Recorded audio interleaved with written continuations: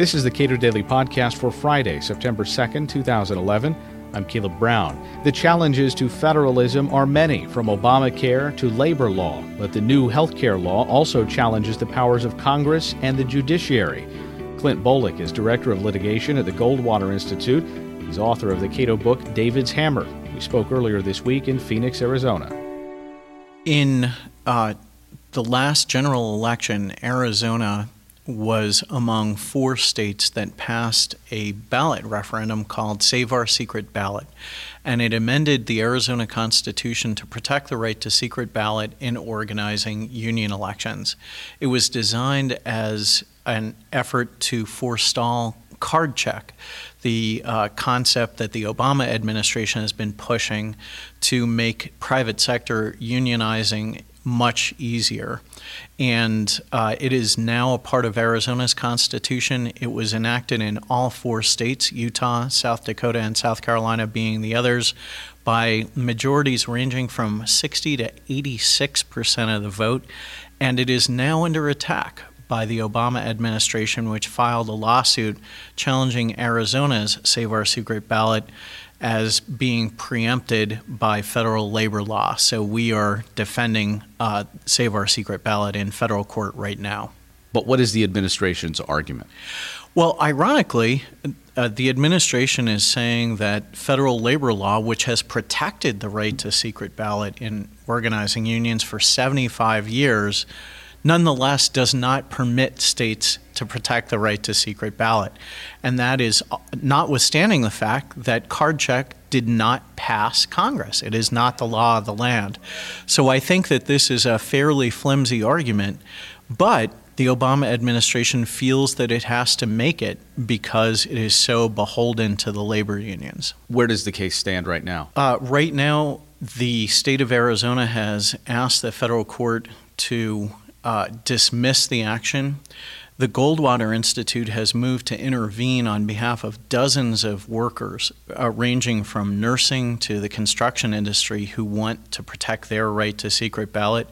And we're waiting for a decision on both of those issues. And then the case will be on its way to the Ninth Circuit and possibly to the United States Supreme Court. Now, the president has sort of given a nod to federalism in, as far as I can tell, one area, and that is states' ability to set their own rules when it comes to whether or not marijuana constitutes medicine. And the administration seems to have backtracked even on that issue. And how similar is this card check issue, the secret ballot issue, to the assertions that the administration is making in healthcare? It has a tremendous overlap. Basically, these are areas where the states have acted to protect the rights of their citizens. And in a federal system, the states have the right to go beyond the protections in the federal Constitution. They can't do less than what the federal Constitution guarantees, but they can go above and beyond. This is a principle established by liberal luminaries like former Supreme Court Justice William Brennan.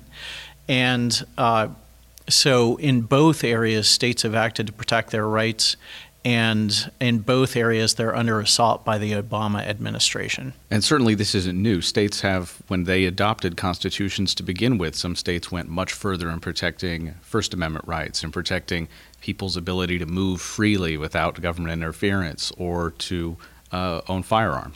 That's absolutely right. One area that many of your listeners will be familiar with is state protections against the abuse of the eminent domain power, which in many states, including Arizona, go further than the protections of the federal Constitution. Are there major differences between the suit that you all have filed in comparison to the other suits that have been filed challenging the Affordable Care Act? There are 2 parts of the Arizona lawsuit that are completely unique. First of all, this is the first lawsuit in which the Obama administration is attacking the Health Care Freedom Act.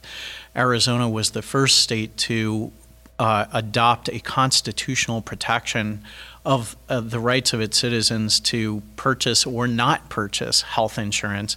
That was then adopted in a number of other states.